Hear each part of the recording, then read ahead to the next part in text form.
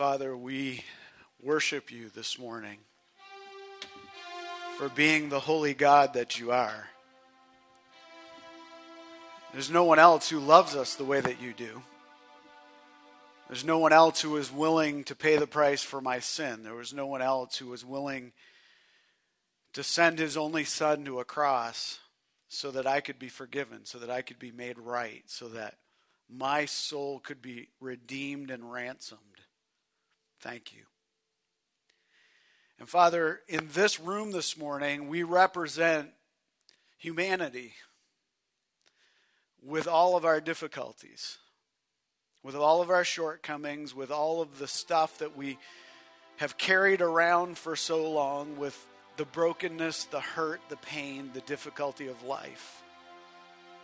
And thank you for being a God who understands every bit of that and is willing to save us from it. Is willing to reach down in the middle of our stuff and rescue us. Thanks.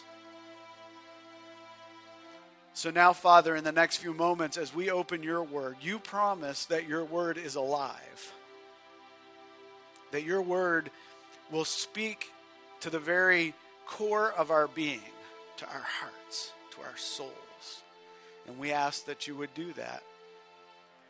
I pray, Father, that that would happen by your Spirit and that I would not be the one who has an agenda or a thought or something that needs to be said, but it would be you that speaks to our hearts today.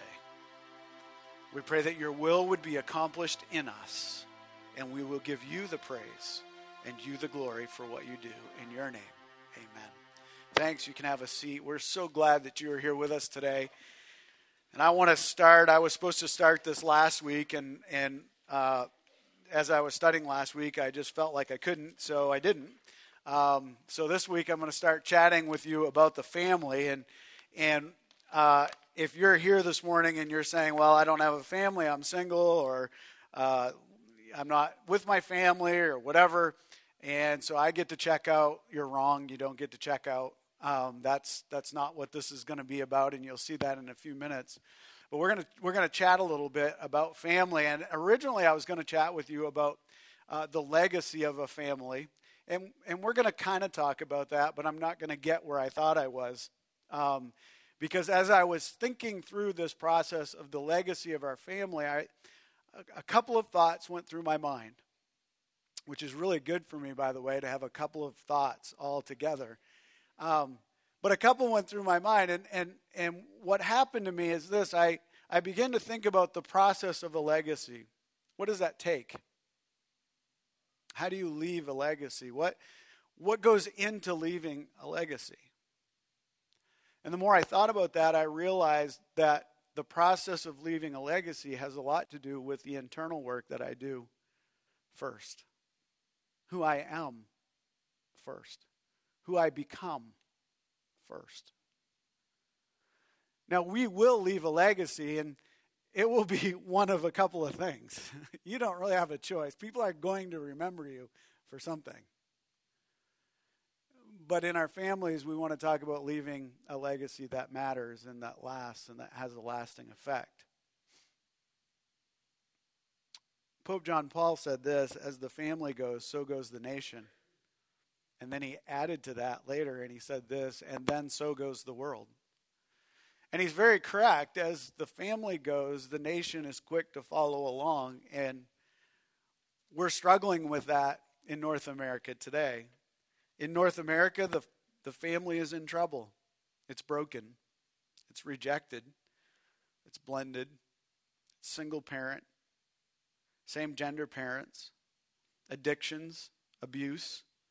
Children left to fend for themselves. Those who have decided to follow their own dreams and forget about the family that's been entrusted to them. Those who have checked out and decided to be independent and do their own thing, their own way. We live in a society, in a day and age in North America where we are incredibly narcissistic. My mentor growing up used to say this to me all the time. It was navel gazing. We would spend time looking at our own navel, so entrenched in me, so much that my eyes are on me that I don't see anything around me. And that has also happened in the family. And because of it, the family pays a price.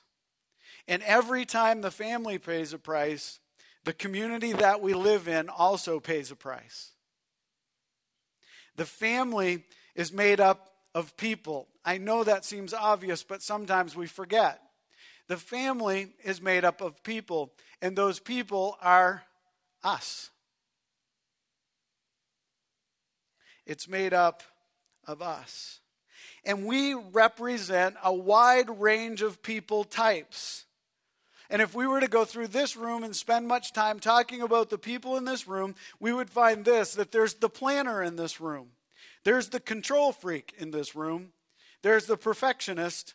There is the nonconformist, the rebel, the free thinker, the procrastinator, the worker bee, the leader, the organizer, the team player, the all-around family clown. We are all here. We are all in this room. And families are made up of all types of people with different personality types. But there is one person in every family that is almost impossible to lead. There is one person that causes all the trouble in the family. They're the problem person. And I want to talk to you about how to lead that person this morning. And I know some of you internally are cheering. And you're going, finally! Finally, he's going to give us the answers of how to lead the person in my family. And some of you are saying, hey, now we're going to be able to identify the problem in our family. You ready for this? Here's the problem person. It's me. You're the problem. I'm the problem. The one person that's the most difficult to lead in every family is me. It's me. I'm the struggle. Oh, we like to think that it's someone else who doesn't have it all together like I do. I know, you wouldn't say that out loud, but sometimes you think it, right? It's when you're alone and it's quiet and you say, man, if they could just get it like I do, this wouldn't be a problem. And some of you are sitting there saying, well, hold it. You don't know my sister. You don't know my brother. You don't know the youngest child in our family. You don't know the oldest child in my family. You don't know my parents. You're still the problem. So am I. We're the hardest people that there is to lead. Each member of the family has the same problem themselves.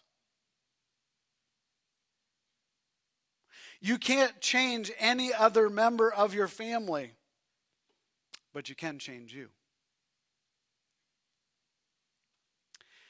And changing yourself will make a huge difference with every other member of your family.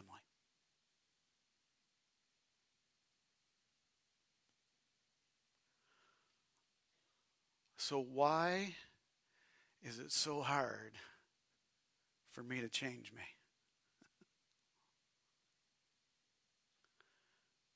Why is that so difficult? I just finished the Leadership 101 class. And in that leadership class, we teach what it means to self-lead. What it means to know who I am enough, well enough, so that I can begin to be honest with myself and take myself to the places that I need to go. Now, we're not talking about doing this without God, but we're talking about becoming that aware of who we are. And one of the things in that class that we talk about at the very beginning is this, that every one of us in that class and every one of us sitting in this room at this moment has a story that is playing in your head. And that story you are telling yourself about who you are and about who everyone else around you is as well. And that story goes something like this. Well, I think they like me because, or I think they don't like me because, or I think they don't understand me because, or if they only knew this about me, they'd really hate me, or if they really knew this about me, they'd love me. And that story goes on in our head all the time. And here's the problem with the story that's going on in your head right now, because it's happening. The problem with the story in our head is this: we don't have an editor. Right? What makes a story great? The writer writes a story, and it's okay when the writer writes it because in their mind, all the parts fit. But when they hand off the story to the editor says, hey, in your mind that made sense, but it doesn't on paper. Or, hey, did you check your facts? Because that doesn't sound quite right. Well, the same thing is true about your story. It's the same thing that's going on in your mind, in your head right now. You need an editor because you lie to yourself. I lie to myself. I tell myself a story that has part truths. And I build my life on some of those part truths. And the reason we struggle leading ourselves, the reason we struggle changing ourselves is because we haven't allowed the editor to have his proper place in our life with our story. So this morning, I want to talk about legacy, but I want to start at the beginning. I want to talk to you about why it's so difficult for you to change you, why it's so difficult for me to change me. And remember, when I'm talking about this, realize this, that this is a journey in my own life. This isn't something I'm asking you to do. This is something I've been doing for a long time in my own life. Of looking at and asking the question, why do I struggle so often with so many different things? And Scripture has an answer for us in that. If you have your Bible with you this morning, I ask you to turn with me to a really complicated passage of Scripture, Romans chapter 7. Paul, who wrote this, he's wordy. And you're going to see what I mean in just a minute, but I want to read a few verses to you. And I want you to help you to understand a little bit, or maybe confuse you a little bit more with what's really going on inside. You ready for that? Romans chapter 7. Verse 14 is where I'm going to start. It says this: For we know that the law is spiritual, but I am of the flesh, sold as a slave to sin. Stop for a minute. The moment that Adam and Eve sinned in the garden, Scripture tells us this also in Romans, that for as by one man sin entered into the world, so death passed upon all men, and all have sinned. Every one of us struggle with a sin issue. We have a disease called sin in our life. And Paul in Romans writes it this way. He says, look, you were sold as a slave to sin. And when in your natural self, in your natural being, the temptations of sin that come into your life, and they look different for every one of us in this room, but the temptations are there, and as a slave to sin, you are going to yield to sin. You will say yes to sin. It is your nature. It is what you do. And so being sold as a slave to sin means this, that I've been bought by sin and that I will yield to sin in my life and I will struggle with sin because of who I am. Keep going. For I do not understand what I am doing because I do not practice what I want to do, but I do what I hate. Now don't get confused, okay? He's wordy, remember. But what he's saying is simply this. He says, look, there is a part of me who doesn't want to go down this road, but yet I find that I keep going down this road. And the thing that I hate, I end up doing. You ever been there? Don't put your hand up. Oh, you can. It's fine. Because we've all been there. If we're honest, every one of us struggle with the same thing. We know it's coming. We know we struggle with it, and we hate it, and we despise it, and yet we find ourselves giving in. Paul says, hey, understand, it's the nature that is within you. It's the sin nature that's in you that does this. Now, if I do what I do not want to do, I agree with the law that it is good. So now I am no longer the one doing it, but it is sin living in me. Where does sin live? You tell me, where does it live? in me. It's not just an outside force. He's saying this, the very nature of my heart wants to do this. It's inside of me. For I know that nothing good lives in me, that is, in my flesh. For the desire to do what is good is with me, but there is no ability to do it. For I do not do the good that I want to do, but I practice the evil that I don't want to do. Now, if I do what I do not want, I am no longer the one that does it, but it is sin that lives in me. So I discovered this law. When I want to do what is good, evil is present within me. For in my inner self I delight in God's law, but I see the different law in the parts of my body, waging war against the law of my mind and taking me prisoner to the law of sin in the parts of my body. Stop right there, because I need you to see a couple of things about this. Paul says this. There's a part of me that wants to do what's right, but within me, I fight a battle that is constant, and I fight between what is right and the desire that I have to do right and what I know is wrong, and I give into that, and I hate it, and I hate myself. Remember the story I was telling you at the very beginning that's going on in your head? Part of the story is of guilt, and you're saying, look, I know that this is right, but I know this is wrong, and I gave into what is wrong, and I'm no good.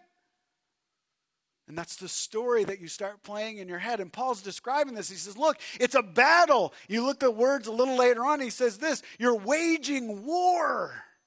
There's a battle that's going on. And I got a battle going on. You hear that?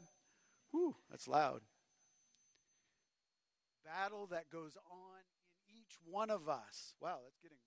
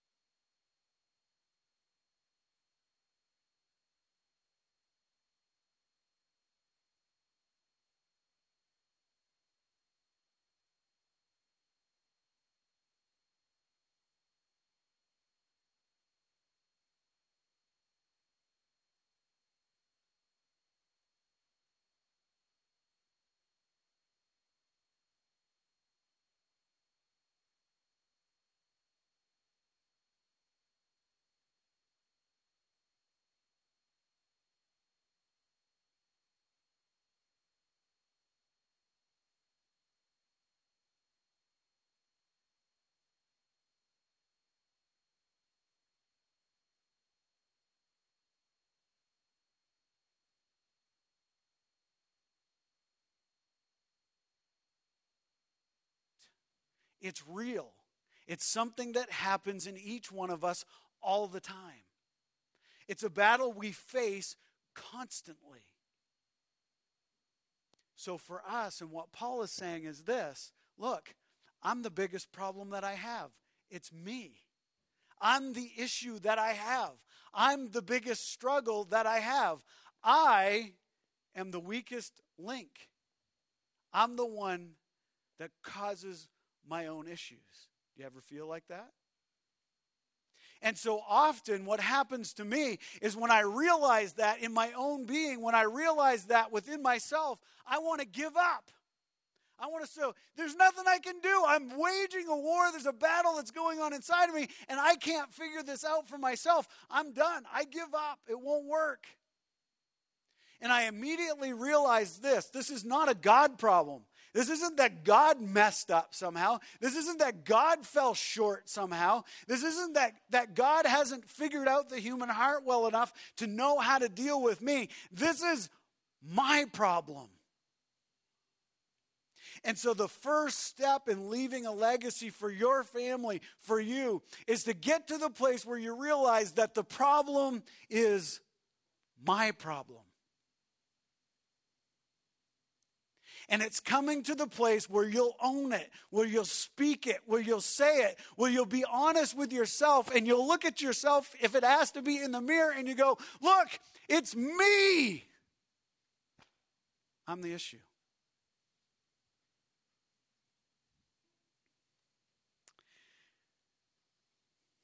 In that passage, he says this, in my inner self, I delight in the law of the Lord. What a contrast. From one side, I can't stop myself from sinning. I'm struggling with sin in my life. I hate this. I do it. And on the other side, I delight in the law of the Lord. You ever been there? Where on one side, you're giving in, you're yielding to something that you know is wrong. And on the other side, you're saying, but the law of the Lord looks so good. It's so right. I know it is. It brings relief. It brings freedom. It brings healing to my heart. It gives me, when I'm dry, it gives me something to drink. It brings meaning. But yet I do what I hate. What a contrast. And often when we look at that contrast, we end up at this place where we say, it's too hard. It's too hard. And some of you who are sitting in this room have come to that place. Some of you are at that place right now where you know that living for God is really difficult and saying no to that self-life is really hard. And you've thrown your hands up and you said, I'm done. It's too hard. I'm out. I give up. I quit.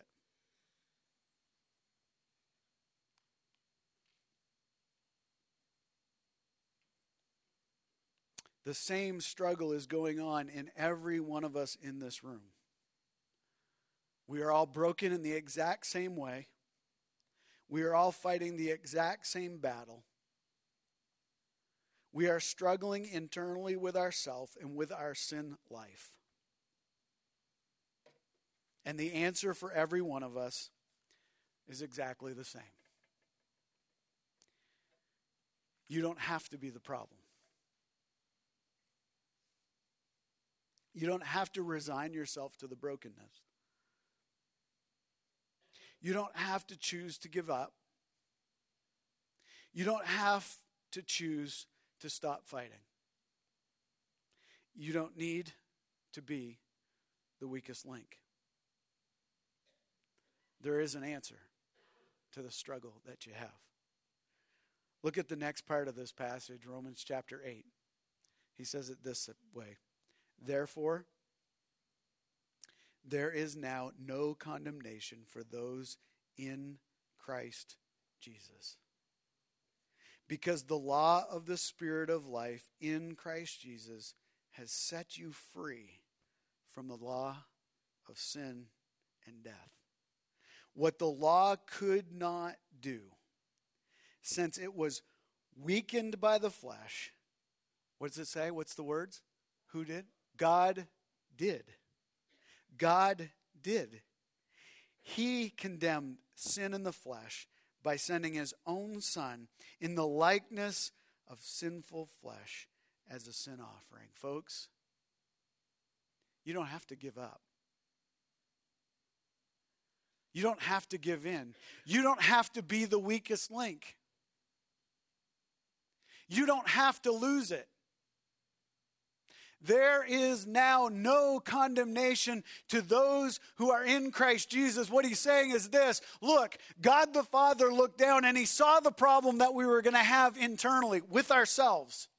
He saw the issues of sin. He saw the separation that sin would bring in our families. He saw the way that that would work out. And he said, look, I love mankind so much because I created them in my image, in my likeness, for my good, for my pleasure, that I want to restore them to a right relationship with me. And I can do that in my Son, Jesus Christ, who is perfect.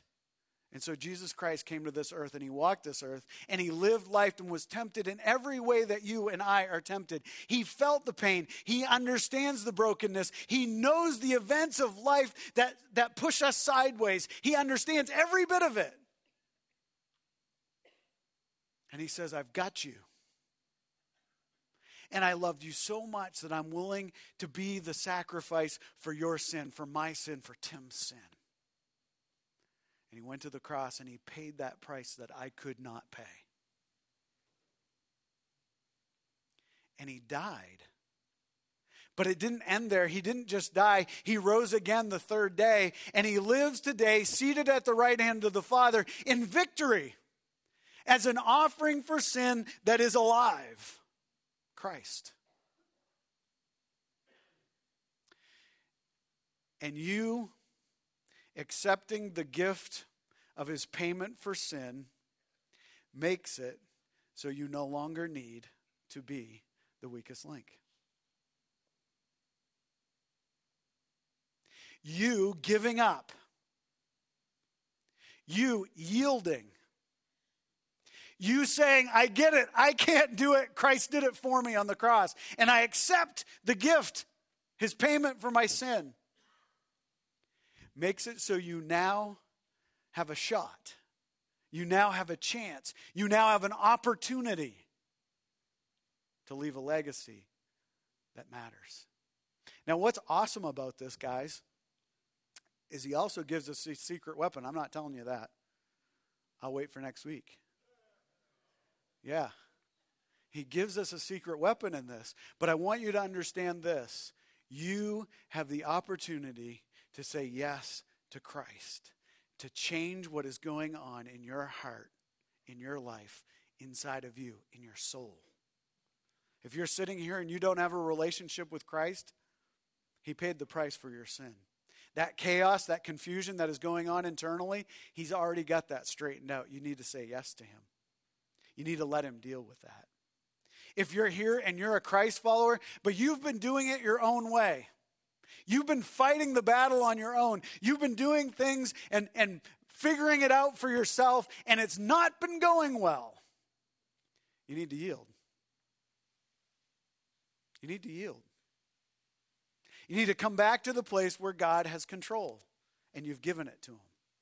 So the question for us this morning, and I'm done, is this, and I want you to think about this week.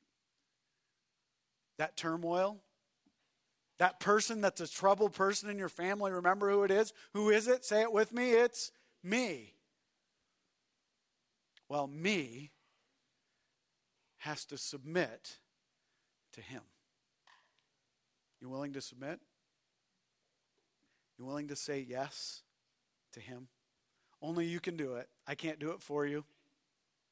I can't do it for anyone in my family. I can only do it for me. Will you?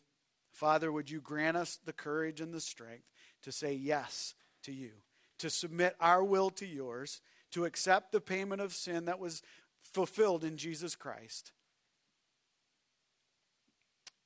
and then to allow you to work in us and create in us who you want us to be so that we could be the legacy that you've asked us to be or leave the legacy you've asked us to leave. In your name we pray. Amen. Would you stand with us as we worship together this morning? Amen. Have a good week, you guys.